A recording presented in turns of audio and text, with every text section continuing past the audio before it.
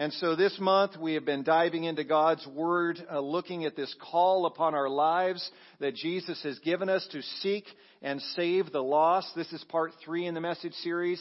As I've mentioned to you over the past couple Sundays, there is probably no topic that is more important and more critical for us as Christians to talk about than this topic of leading people to a saving knowledge of Jesus Christ to keep them out of hell so they can enjoy eternity in heaven with our Lord and Savior. Amen? Such an important topic. As I was preparing for today's message, I came across this observation from one of my favorite Bible commentators. You hear me mention his name often, Warren Wiersbe. And what he says here really got me thinking. Warren Wiersbe writes, "In most churches, the congregation pays the pastor to preach, to win the lost, and build up the saved, while the church members function as cheerleaders, if they are enthusiastic, or spectators. The converts are one baptized and given the right hand of fellowship. Then they join the other spectators." Get you thinking, right? So is he right? When it comes to sharing the gospel message, are most Christians just spectators or at best cheerleaders? Unfortunately, yes. When it comes to asking someone who has heard the gospel message, are you ready to receive Jesus Christ as your Savior and Lord? When it comes to asking that critical question, are most Christians just spectators or at best cheerleaders? Sadly, yes. When someone accepts Christ and they're a baby Christian and they need to be baptized into Christ and they need to be taught all of Jesus' commands so they can grow in Christ and be discipled, are most Christians just spectators or at best cheerleaders? Yes. Why is that? Well, it's not because it's supposed to be that way. It's not supposed to be that way, right? I share the gospel and I lead people to Christ and I baptize people and I help disciple them in their new faith. Not because I'm a pastor. If I wasn't a pastor, if I had a job doing something else, I believe I would still be leading people to Christ. I would still be baptizing some people. I'd still be nurturing them in their new faith. Not because I have the spiritual gift of evangelism, because I don't.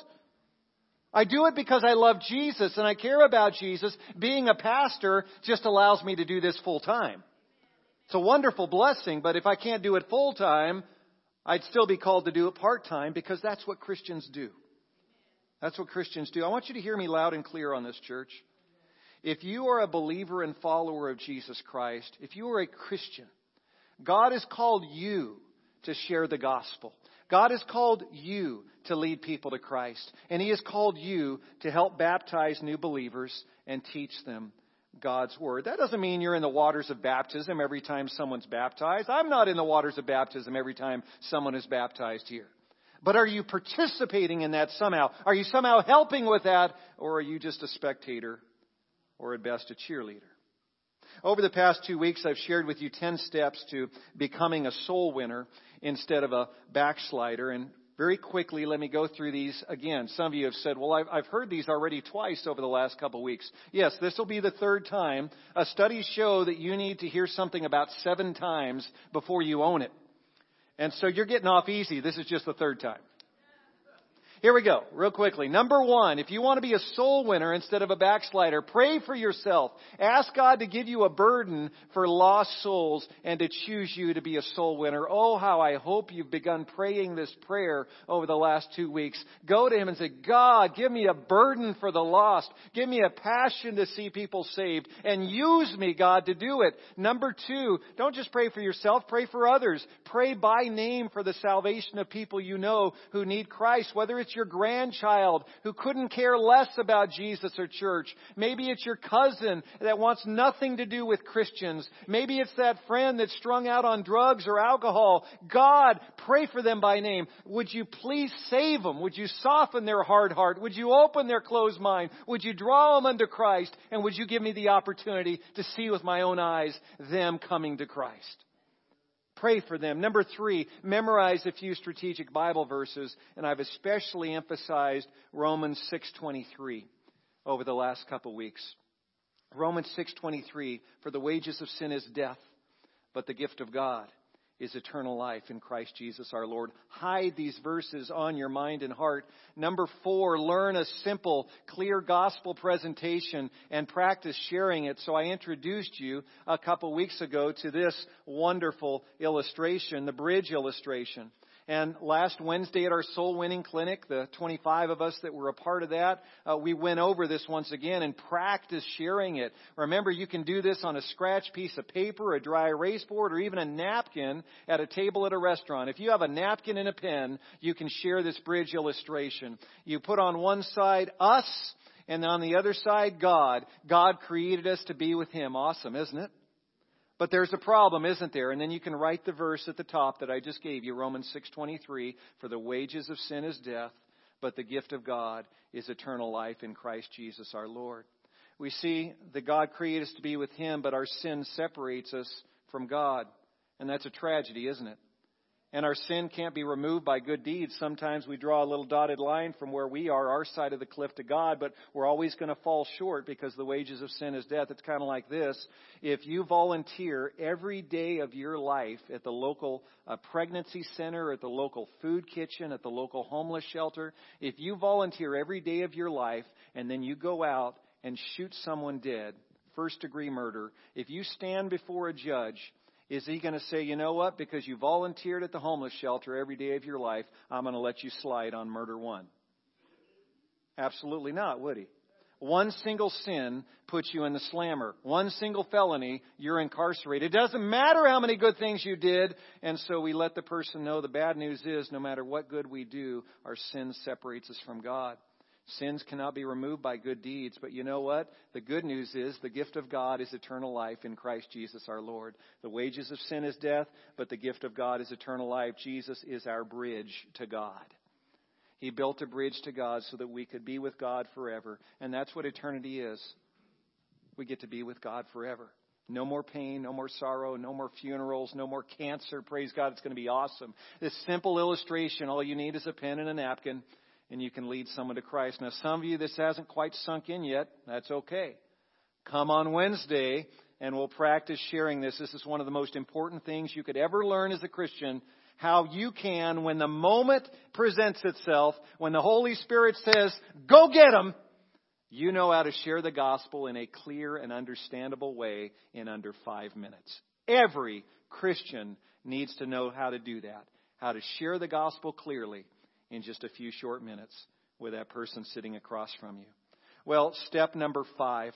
Step number 5, always be packing gospel tracts, church invitation cards, a good Christian book, or a link to a website. Now, if you weren't here last week we gave out what I call our soul winning packs. They look like this. And everyone last week got one. It's got a couple of these great little gospel tracts and a couple invitations to church here. If you weren't here last week or didn't get one on the way in this morning, just raise your hand. Jim and Diane will get one into your hand. We want everyone to have this. Have these guys in your back pocket, ladies in your purse. We've got extras in the lobby. You can have these in the glove compartment of your car. Have them on hand. Because as I shared with you last week, God gave me an opportunity to reach out to 2 different people the Monday before last, and I only had one card with me, so I blew it. I wasn't ready for that opportunity God gave me. So always have these on hand. Be packing, amen? We have a concealed carry permit here at Impact Christian Church. And we don't even, need to go down to San Bernardino to get that. Your concealed carry is to carry the gospel with you at all time. You be ready to show that and give it to someone in need. Number 6. 6th step to being a soul winner. Live a consistent Christian life. Remember to humbly love, learn, and serve in plain view of others. Remember, if you live like hell, they're not going to be interested in hearing you talk about heaven. Number 7, be intentional about building relationships with non-Christians and take the initiative to steer conversations to Christ. If you are talking with a friend, building a relationship with a friend, and expecting them to eventually say, hey, can I go to church with you on Sunday? It'll likely never happen. You need to take the initiative. Amen? Did you need one, Carlos? Okay. Let's get him all set here. There you go, brother. All right. Number 7, be intentional about building relationships with others and take the initiative to steer conversations to Christ. I think I skipped 6, didn't I? No, I didn't. Number 8. Post gospel-centered content on social media. Don't just post the feel-good Bible verses. Post scriptures that issue a clear call to Christ, and post links to some of the excellent gospel-centered content available online. Number 9, bring at least one Christian with you to church every month this year. Next Sunday is the final Sunday in January, so if you haven't done this yet, I expect lots of first-time visitors next week. Bring someone to church with you next Sunday that doesn't have a church home. Bring someone to church with you that doesn't know Christ. Several of you in the room today are living at the shelter. I'm so glad you're our next door neighbors. It's the shortest walk of anyone who came to church today. And so bring your friends and the new neighbors over there to church next week. It's a wonderful way that we can help share the gospel. Bring them to church. Amen? This is a great environment for people to hear the gospel. Finally, number 10, 2 by 2. Do not do this alone. Those first 9 steps, you're probably not going to carry them out past January very effectively if you don't have a soul-winning partner.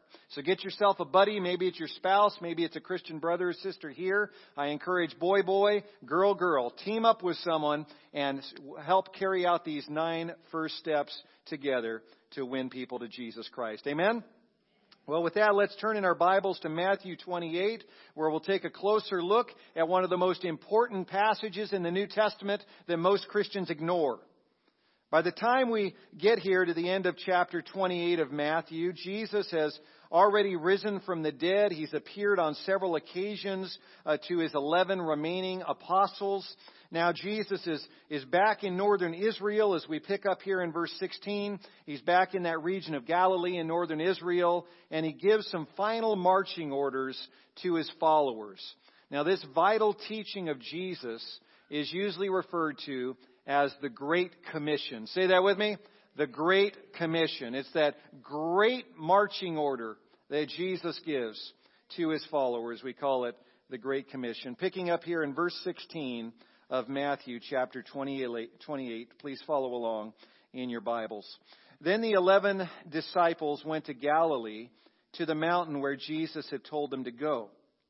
When they saw him, they worshipped him, but some doubted. Then Jesus came to them and said, "All authority in heaven and on earth has been given to me.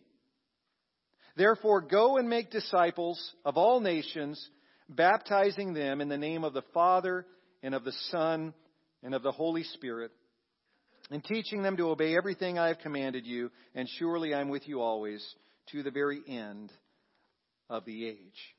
May God bless us as we study and apply His Word to our lives today. Well, in Luke 24 and in John 20, Luke and John tell us that Jesus appeared to 10 of his 11 remaining apostles on Easter Sunday, the day he rose from the dead. Now, some of you may ask, well, why are there only 11 apostles? I thought he chose 12. Yes, but remember that when Jesus was arrested, one of his 12 had betrayed him, Judas Iscariot. And the following morning, when Jesus was sentenced to be crucified, Judas Iscariot found out about that, was overcome with guilt, and went out and hung himself. So as of Easter morning, Judas Iscariot was no longer. And so at the time Jesus rose from the dead, there were just 11 of the 12 apostles left. And that evening, Jesus showed himself to 10 of them, according to Luke and John. Now, where was the 11th? The 11th was Thomas, sometimes referred to as Doubting Thomas. He wasn't there on Easter evening. He was at a timeshare presentation across town. No, we don't know where Thomas was. We're not told, but he wasn't there. But the following Sunday, 1 week after Easter Sunday, Thomas was there, and so all 11 saw Jesus a week after Easter. So here in Matthew 28, Matthew records for us another one of Jesus' appearings, which most likely took place a couple weeks after his resurrection. Jesus had instructed his apostles to meet him on a certain day at a specific mountain in Galilee, a place that his disciples seem to have known well.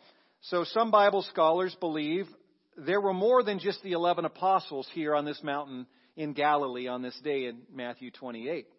Some believe, as they look at 1 Corinthians chapter 15, where the Apostle Paul says, Jesus, on one occasion after his resurrection, appeared to more than 500 brothers at the same time.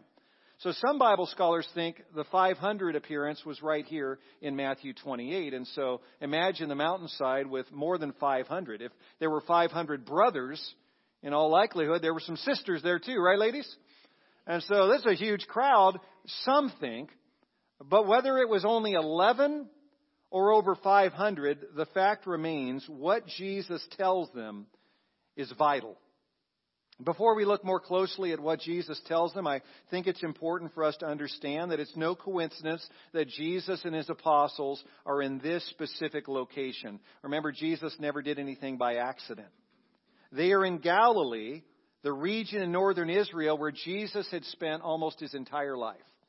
He had grown up in Nazareth, a town in Galilee.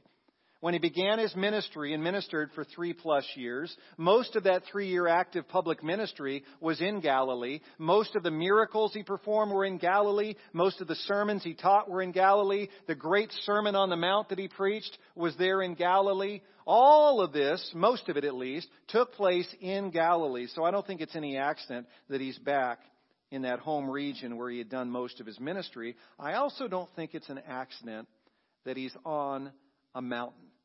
He's on a mountain. So, why is he on a mountain? Some Bible scholars think he's on a mountain for this reason. They think, if you can go to this next slide here, they think that perhaps Jesus is on a mountain to announce to his followers that he's the new Moses, the giver of new commandments. That's kind of cool to think about, huh? Moses was on Mount Sinai, remember? When he was given the 2 tablets, the 10 commandments, and the other laws God gave. And so if Moses was on Mount Sinai, maybe Jesus strategically places himself on a mountain in Israel, letting him know, I'm going to give an even more important commandment than any of the 10. Could be.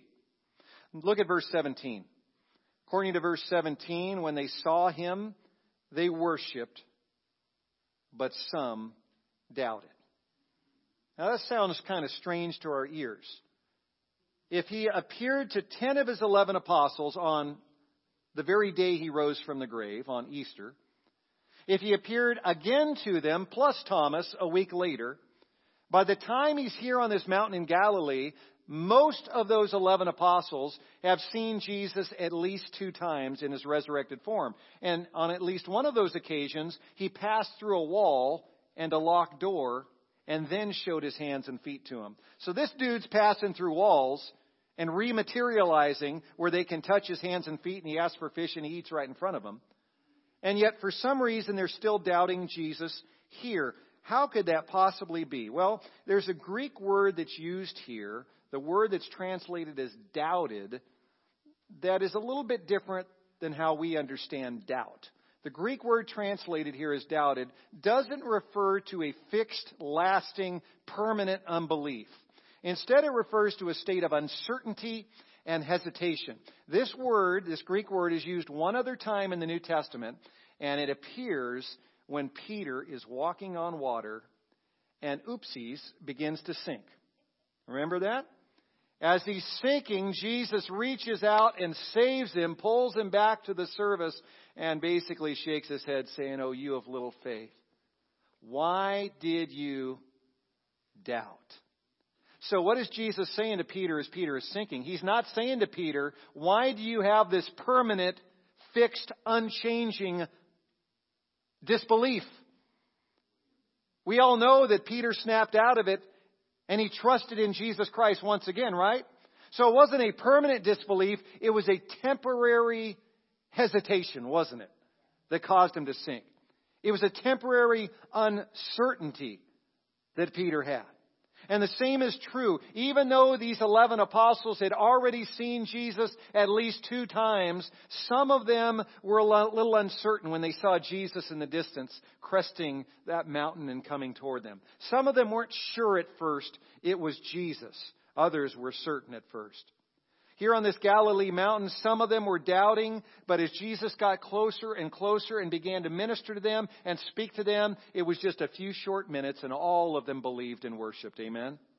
It didn't take long for that hesitancy and that uncertainty to dissipate. So, I want you to think about your own family and friends. Some of your family and friends are a little slow to learn, aren't they? Some of your family and friends, when it comes to hearing you plainly share the good news of Jesus Christ with them, they're a bit hesitant, aren't they? Some of them are hesitant. Some of them are uncertain. Praise God for those ones that hear it once and they're ready to go. Man, you're right. I need Jesus Christ. And they accept Him and they're off and running. I was like, that was easy. I'm going to try it with my other family member. We try it with their other family member and they're like, that is not necessarily a fixed permanent unbelief. You hold on to faith and you pray in faith. God, I pray that that reaction, as drastic as it was, as harsh as it was, as steeped in unbelief as it appeared to be, I pray that that is just a temporary hesitancy. I pray, oh God, that that is just a temporary slowness to receive the truth of the gospel. But we continue to pray that God would lift the veil so they can see the truth of the light of the gospel of Christ. That God would open their closed minds, that He would soften their hard hearts. They're not permanently apart from God. They're just temporarily disconnected. They just have some hesitancy. We need to hear that. Don't be discouraged. Keep sharing the good news of Jesus Christ. Keep being salt and light in your family and your neighborhood. Keep doing what you're doing, because so many around you that seem like they are never going to accept Christ are just temporarily hesitant. Well, Jesus Christ isn't just some random guy barking out commands willy-nilly here in this passage. The Father in heaven, it says, He has all authority. And Jesus has all authority. Notice what He says in verse 18. All authority in heaven and on earth has been given to me. Read that with me if you would. All authority in heaven and on earth has been given to me. Read it like you mean it. All authority in heaven and on earth has been given to me. Matthew, the writer of this first gospel account, has a lot to say about the authority of Jesus.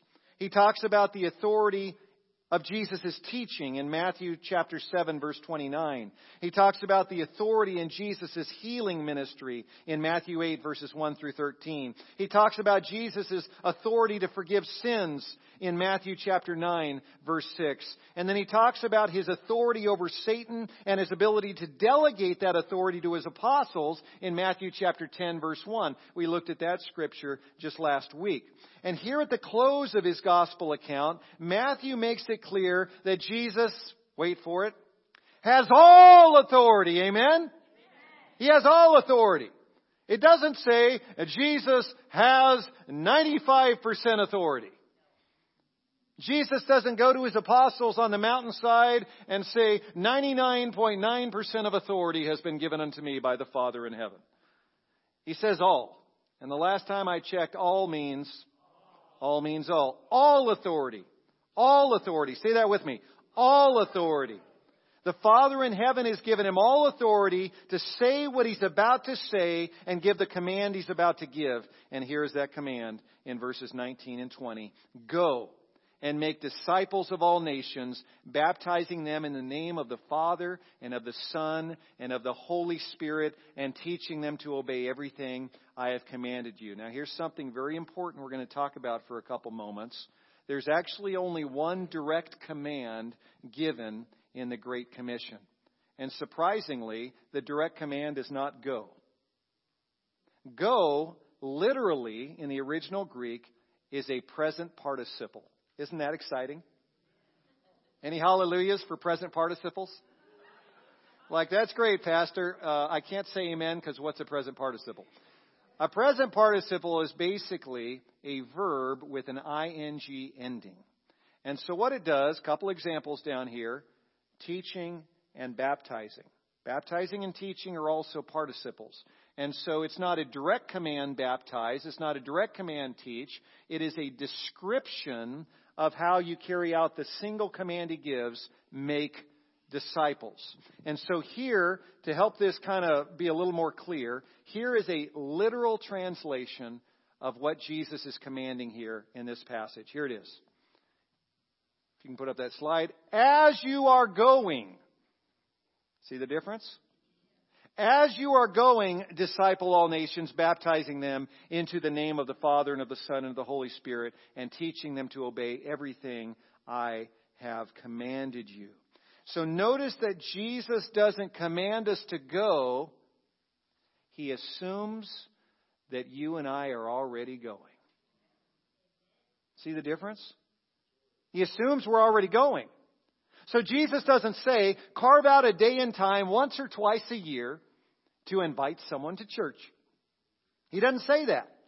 He doesn't say, carve out a day and time once or twice a year to leave the church building and go do evangelism and go be my witness. He doesn't say that. He doesn't say on Christmas and Easter, make sure you invite at least one person to church. Jesus doesn't say that.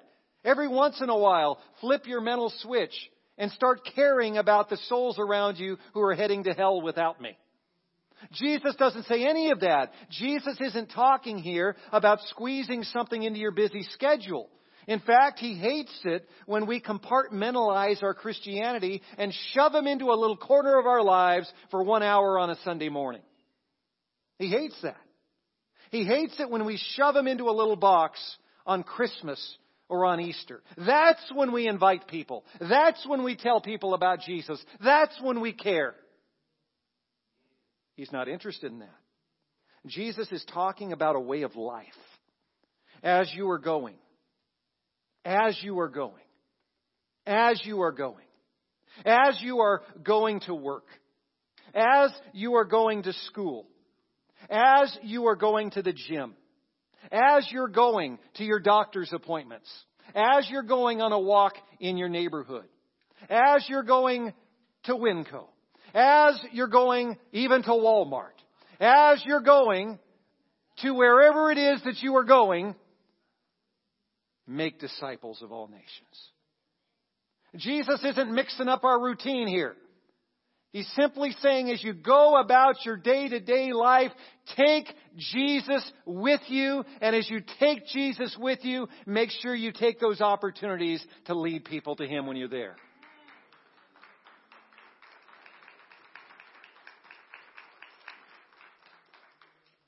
And that includes going out to eat. No, that's my R&R time. Jesus says, no, it ain't. You can relax and introduce people to Jesus at the same time. Maybe think of it as not your R&R time, your R&E time. Rest and evangelize. R&W time, rest and witness. R&T time, rest and tell people about Jesus. You're there anyway, you might as well point people to Jesus Christ. You see, that's the reason He didn't just save you and snatch you right up to heaven, because He's still got some work for you and me to do while we're still here.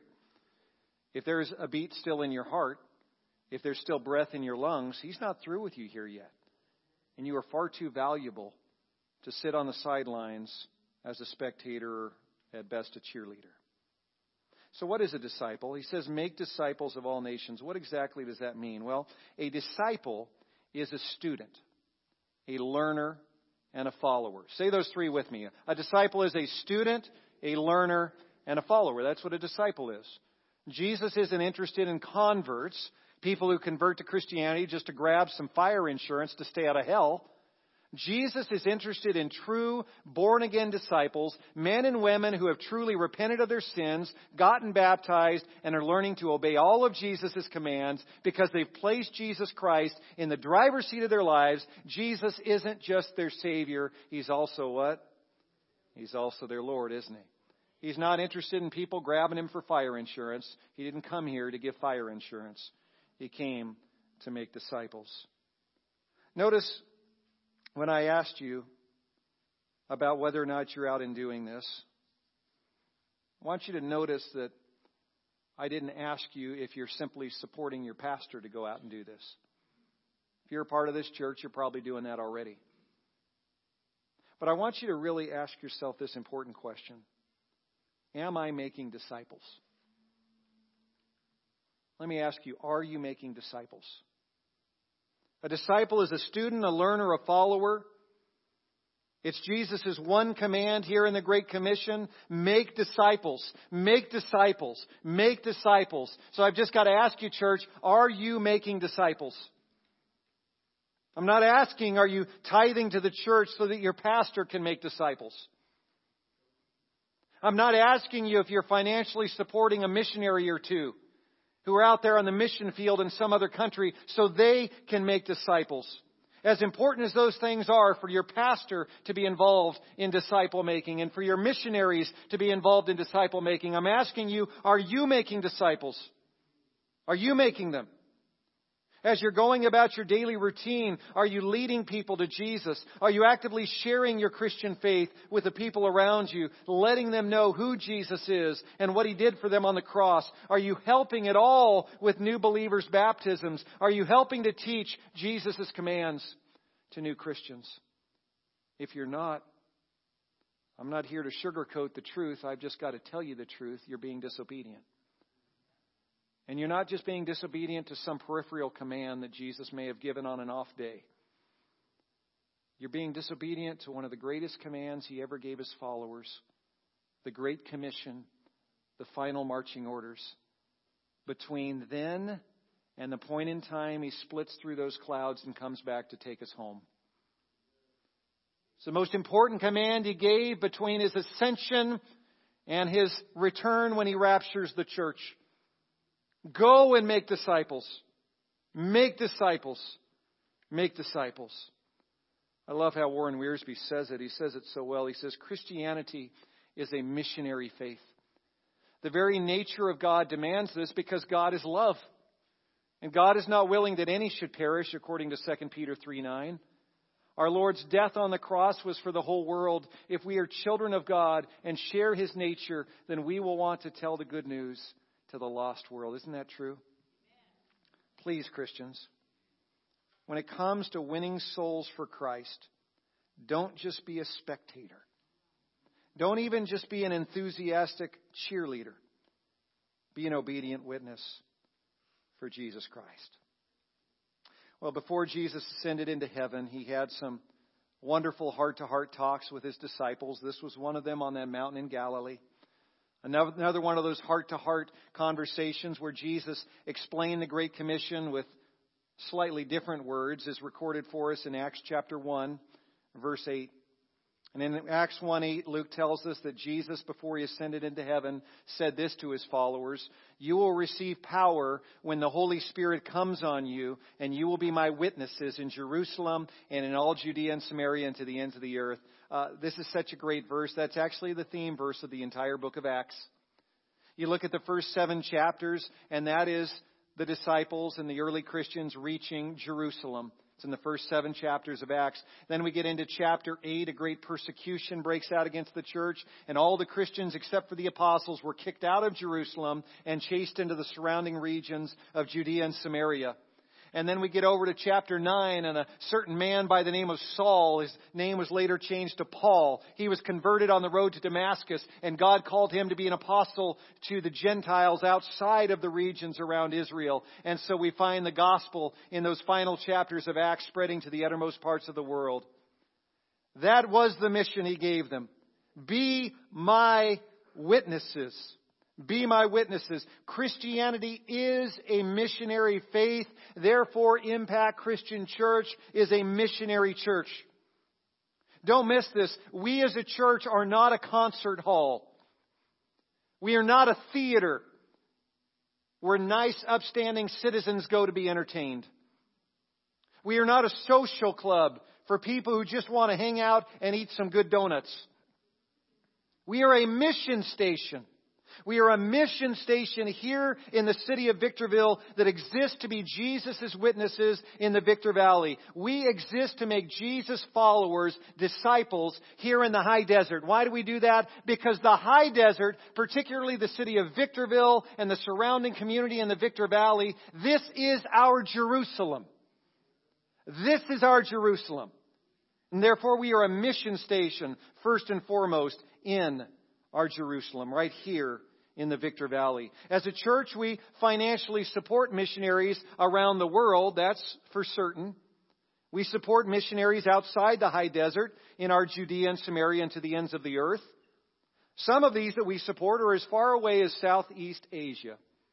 I think that's pretty awesome. We support them as Christ's witnesses to the ends of the earth. But make no mistake about it, the Victor Valley is our Jerusalem.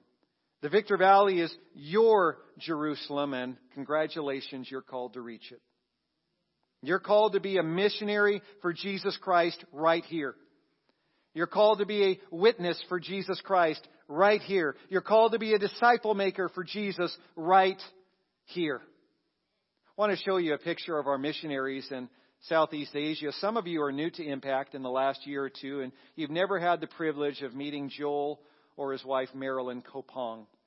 They have been missionaries in Southeast Asia, particularly in Thailand, in Burma, and a couple other countries I can't mention publicly because they're not supposed to be there, but they're there sharing the gospel anyway.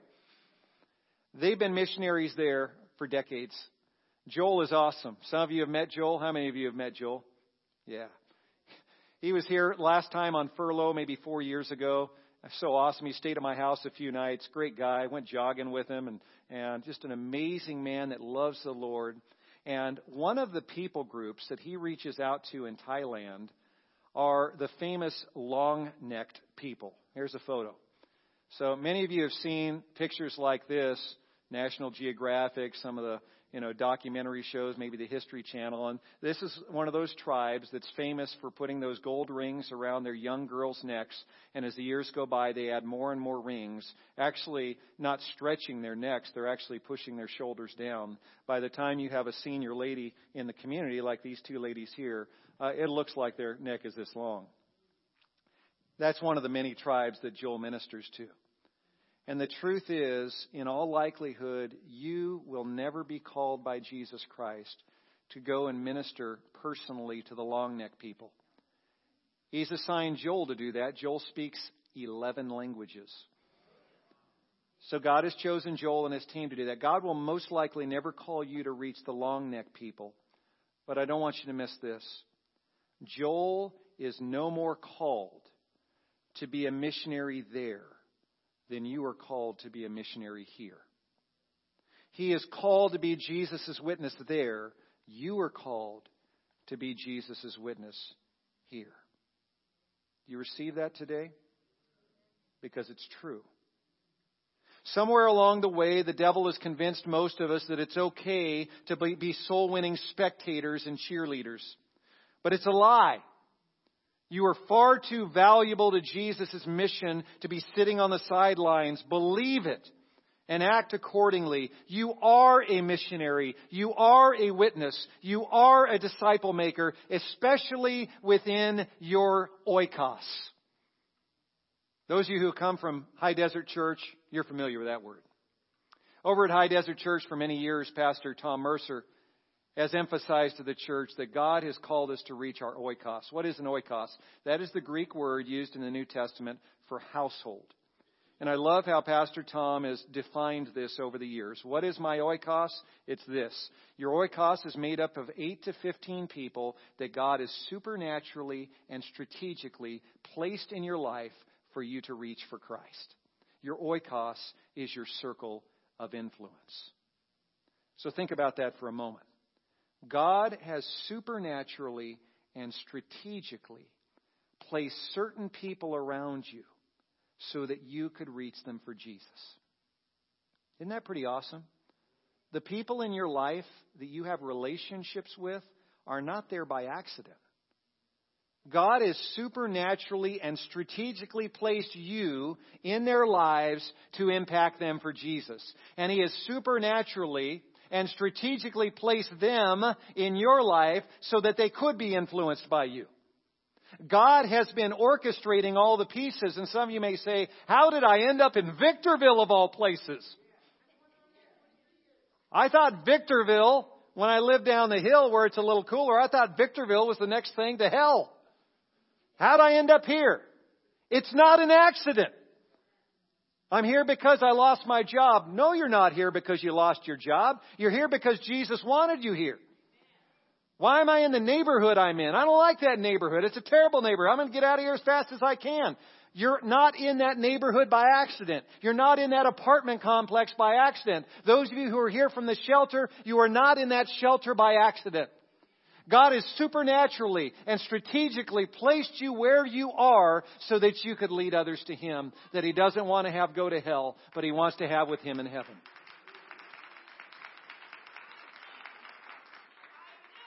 God has been so strategic in His move to place you where you are and placing those individuals around you. You're 8 to 15, and Jesus says to you today, go get them.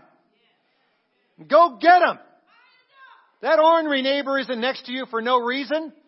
Go get them. That family member that you tell, no, we're not having Thanksgiving dinner this year as a family because you don't want them at the table, go get them.